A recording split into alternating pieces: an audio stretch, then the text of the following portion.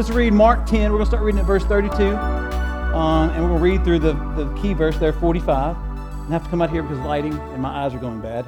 So Mark 10:32. Now, and they were on the road going up to Jerusalem, and Jesus was walking ahead of them, and they were amazed, and those who followed were afraid.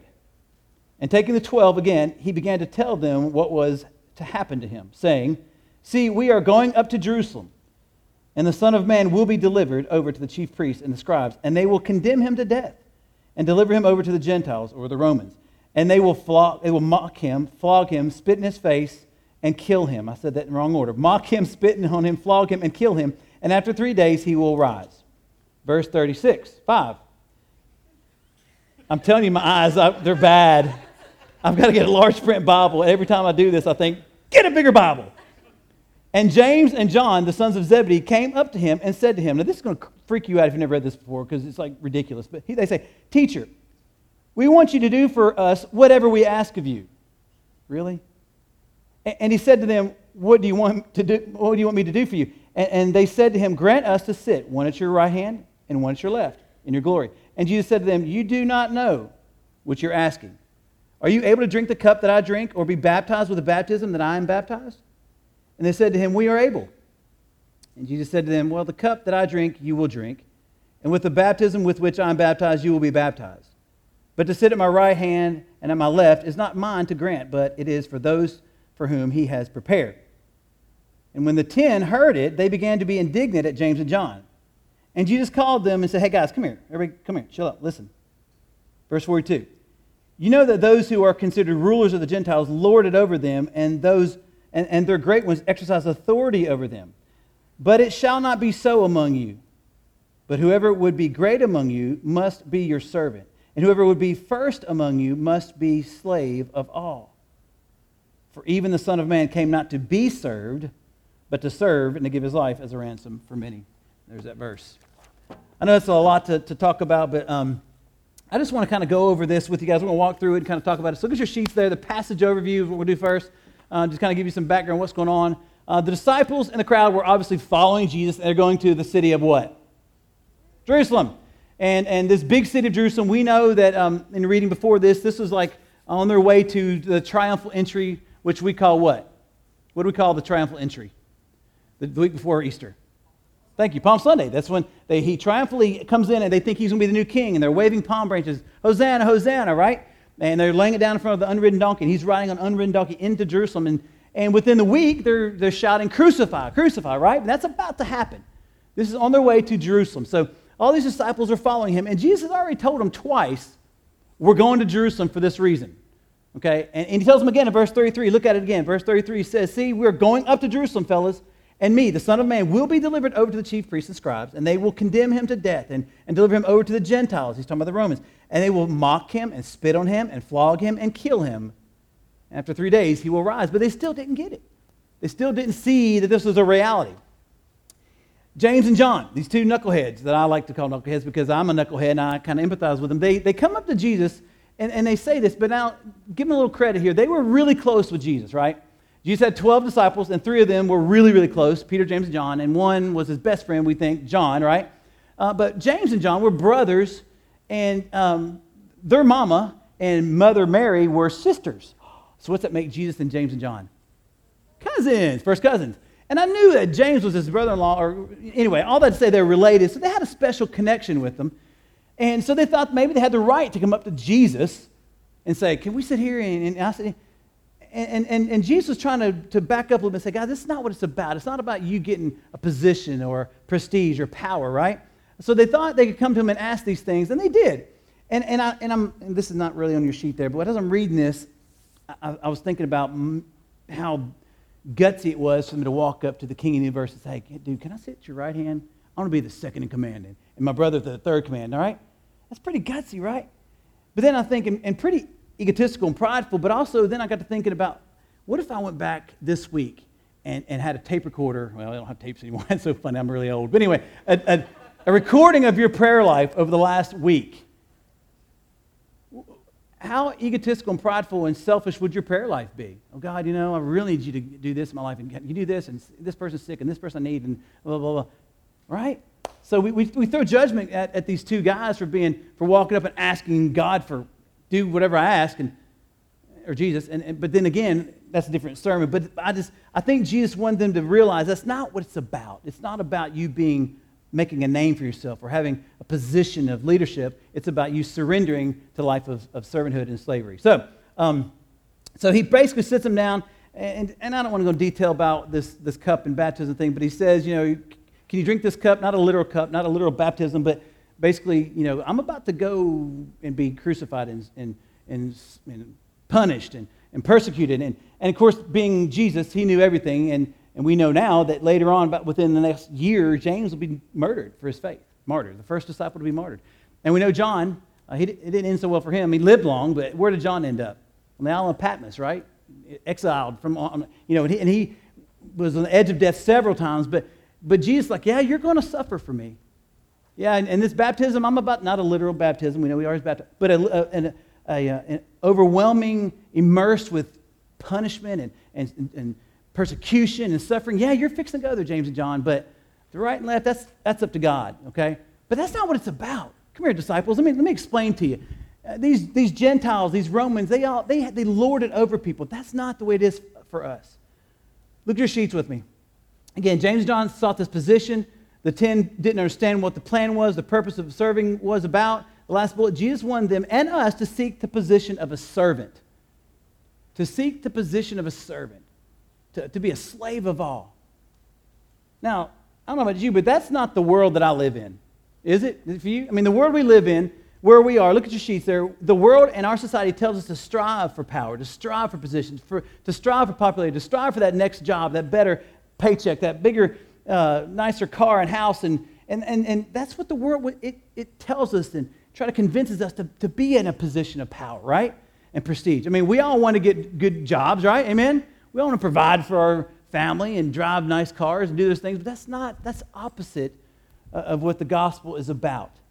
Hollywood, social media, educators, coaches, parents, world leaders, they say, do scratch and claw your way to the top. Whatever you got to do, steal, kill, manipulate, get to where you want to be, and then let everybody else bow down to you and serve me. I mean, it's in every movie. You cannot watch a romantic comic. You cannot watch any movie, but especially a romantic comic, that doesn't involve, people in the business world working their way up to the top and then, doing whatever they got to do and then manipulating and conniving. Are you with me? I mean, every movie you've seen in the last 5 months has been about that. And it's just crazy, but that's the world we live in. That's where we are as a society. It says, do whatever it takes to get there. And when you get there, enjoy the top. Soak it in. Exercise authority over whoever you can. Be the big man on campus. Be the leader in your position. And Jesus looks at them and says, guys, look, but it shall not be so among us. That's not what I want you to strive for, my children of God, right? That's not what I want you to aspire to be and who I want you to be, all right? So that's what this world, that's where we are in our society. That's where we are as a people. Unfortunately, even Christians live a life like that. But Jesus says again, but it should not be so among us. All right, so I love, look at your sheets there, where he wants us. Where does he want us? Well, he says, I want you to be a servant. I want you to be a slave of all in verse 43 and 44. Now, again, when you say the word servant or slave, let's just ask. What's the first thing that popped in your mind when I said slave or servant? Someone tell me. When I said slave or servant, what's the first thing that popped in your mind? Huh? Someone owns you, okay. What else? Work, okay. You know, when I think of a slave or servant, I think of like a maid or a butler. I guess because I just watched the movie and no, it's not a movie. It's a stupid show that I'm kind of embarrassed to even say, but I'm going to say it anyway. What's it called? Riverdale, right? Did y'all watch Riverdale? My stinking son got me into it because I know. And that rich girl, and every time she comes home, that butler's standing right there waiting on her, and I got to thinking, but in my mind, that's a servant, a slave. They'll do whatever you need them to do. They're there to take your jacket when you walk in, or to fix your food, or whatever, or a waitress at a restaurant, or whatever. But that's kind of what we think of when we think of a slave or a servant. We don't think about necessarily us. We don't identify ourselves as being a slave or a servant, but shouldn't we? I mean, shouldn't that identify the major part of our lives? Guys, I have to work hard at serving other people. It's not as natural. It should be because I want to be more Jesus, but This is something that I want to be known for, not to be known me, but so that people can see Christ in the way I respond, the way I live, the way I talk, the way I run my life. Listen, it's not natural. It is supernatural. In and of yourself, you can't be a servant. It's not natural. The world says don't do it, and you're not going to want to do it. You're not going to want to help people and serve people, but it's supernatural. It's a God thing. It's a mindset that only He can give you. Look at your sheets there again. It says, whoever would be great or first must be a servant. Now, it didn't say whoever wants to be, right? It says whoever would be. So it's a mindset, it's a lifestyle, and Jesus says, people that want to serve me and want to be a slave of all, I'm going to do something with their life. I'm going to use them. Greatness is reserved for those who serve. Do you agree with that? That's not what the world says, but greatness is reserved for those who serve. Not greatness in name and lights and popularity and status and prestige and power and money, but in God's eyes, the greatness of God is reserved for those who serve, because that's what our Savior did. That's what our Savior did. So what does that look like? What does that look like in our lives? I put this little box there on your right, and I love this kind of quote. It's kind of, I don't know where I got it from, one of my notes. But anyway, Jeffrey Miller says, "You will know whether a person is a servant or not by the way they act when they are treated like one." Isn't that good? I mean, people will know whether you're a servant or not, a true servant of God or not, by the way you act when someone really treats you like a servant. And because it shouldn't bother you. It shouldn't bother you when people stomp on you or mistreat you or whatever for the sake of the kingdom. Or when you have an opportunity to serve in whatever facility that is, it shouldn't bother you, because that's what our Savior did. And you want to be like Jesus. So when you're serving, you're like Him. So what does that look like? How does that come to fruition in our life? Well, Jesus explained that for us. He says, for even the Son of Man Himself, or even me. I mean, if anybody deserved to be bowed down to and worshipped and pampered and idolized and whatever, it was Jesus, right? But He says, for even me, the Son of Man, the creator of all universe, for even me, the Son of Man, came not to be served, but what? To serve. Not to be served, but to serve. Right? I almost said it backwards. I kind of did, actually. He came not to be served, but to serve, to feed the hungry, to love the prostitute, to heal the blind, the lame, the sick, the mute, the diseased, to help those who are brokenhearted, those who are mourning a loss of a loved one, to raise the dead. He came to serve others and to give His life, to give His holy, perfect, sinless, totally surrendered life for others, to leave the glory of heaven, the presence of His Father, to come to this wicked, sinful world in the form of a baby, to live a perfect, sinless life so that He could be placed on that rugged cross, to take 9-inch nails in His hands and feet, to die a sinner's death because He loves us.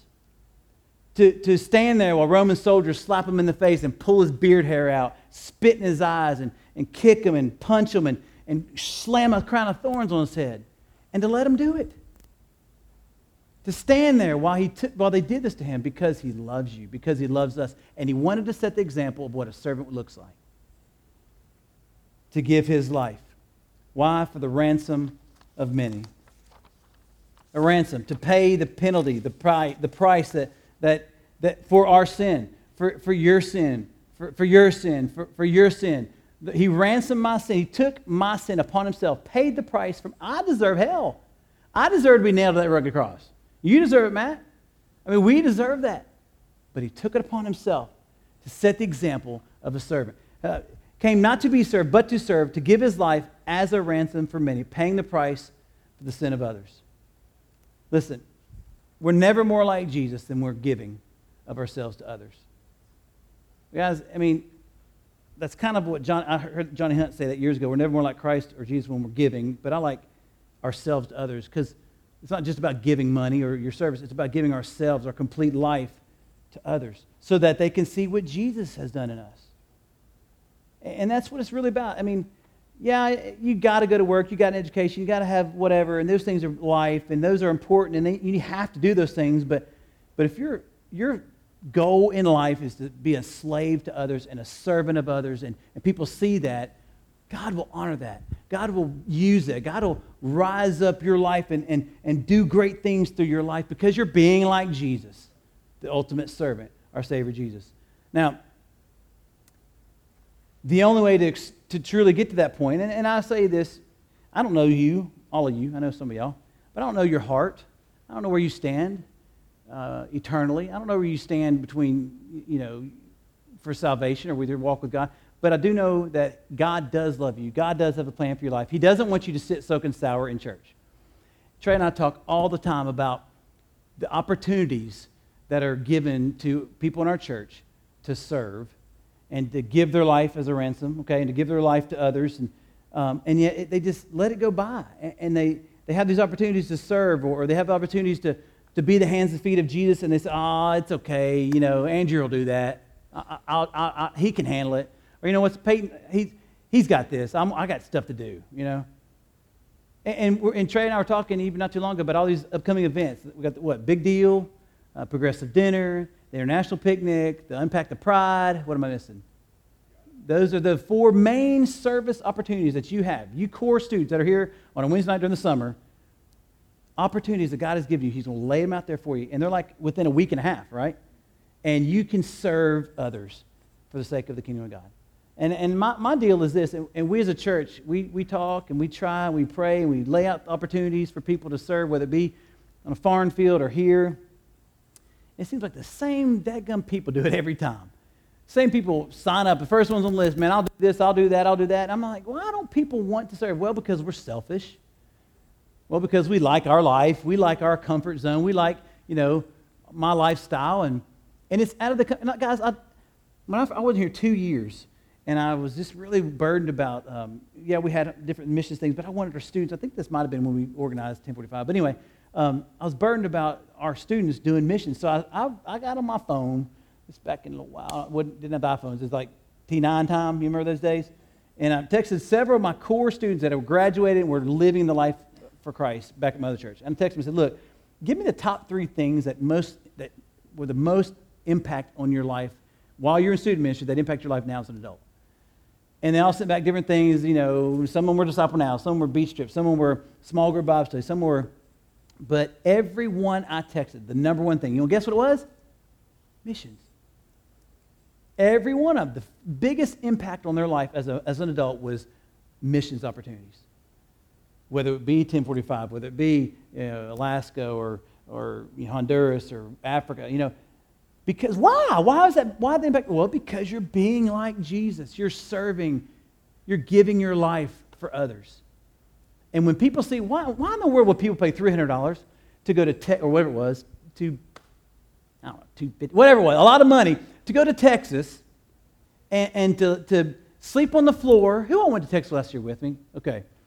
To sleep on a daggum concrete floor in a gym with God-forsaken showers. I mean, these things were awful. They were saunas, okay? And they were just terrible.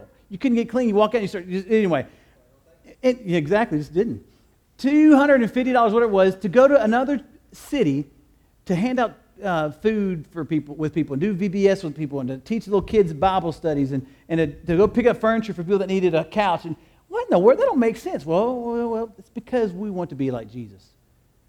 We want the world and everybody we come in contact with to know how much the love of the Father has for them. Last Friday night, I was at a church in Tennessee, and they relocated, and their sanctuary looks a lot like ours. And when I walked in, I was talking to one of the ministers. Man, this is nice. And I was talking about it. He goes, dude, listen to this. We had a church from I can't remember where he said, Mississippi or Louisiana, come up here, and in 1 week, they blacked in their whole church for them and they didn't pay a dime. They didn't charge a dime. There's a moth. They didn't charge a dime. All they did was feed them. They blacked in. They put every wall up in their church, put a roof on it, for nothing.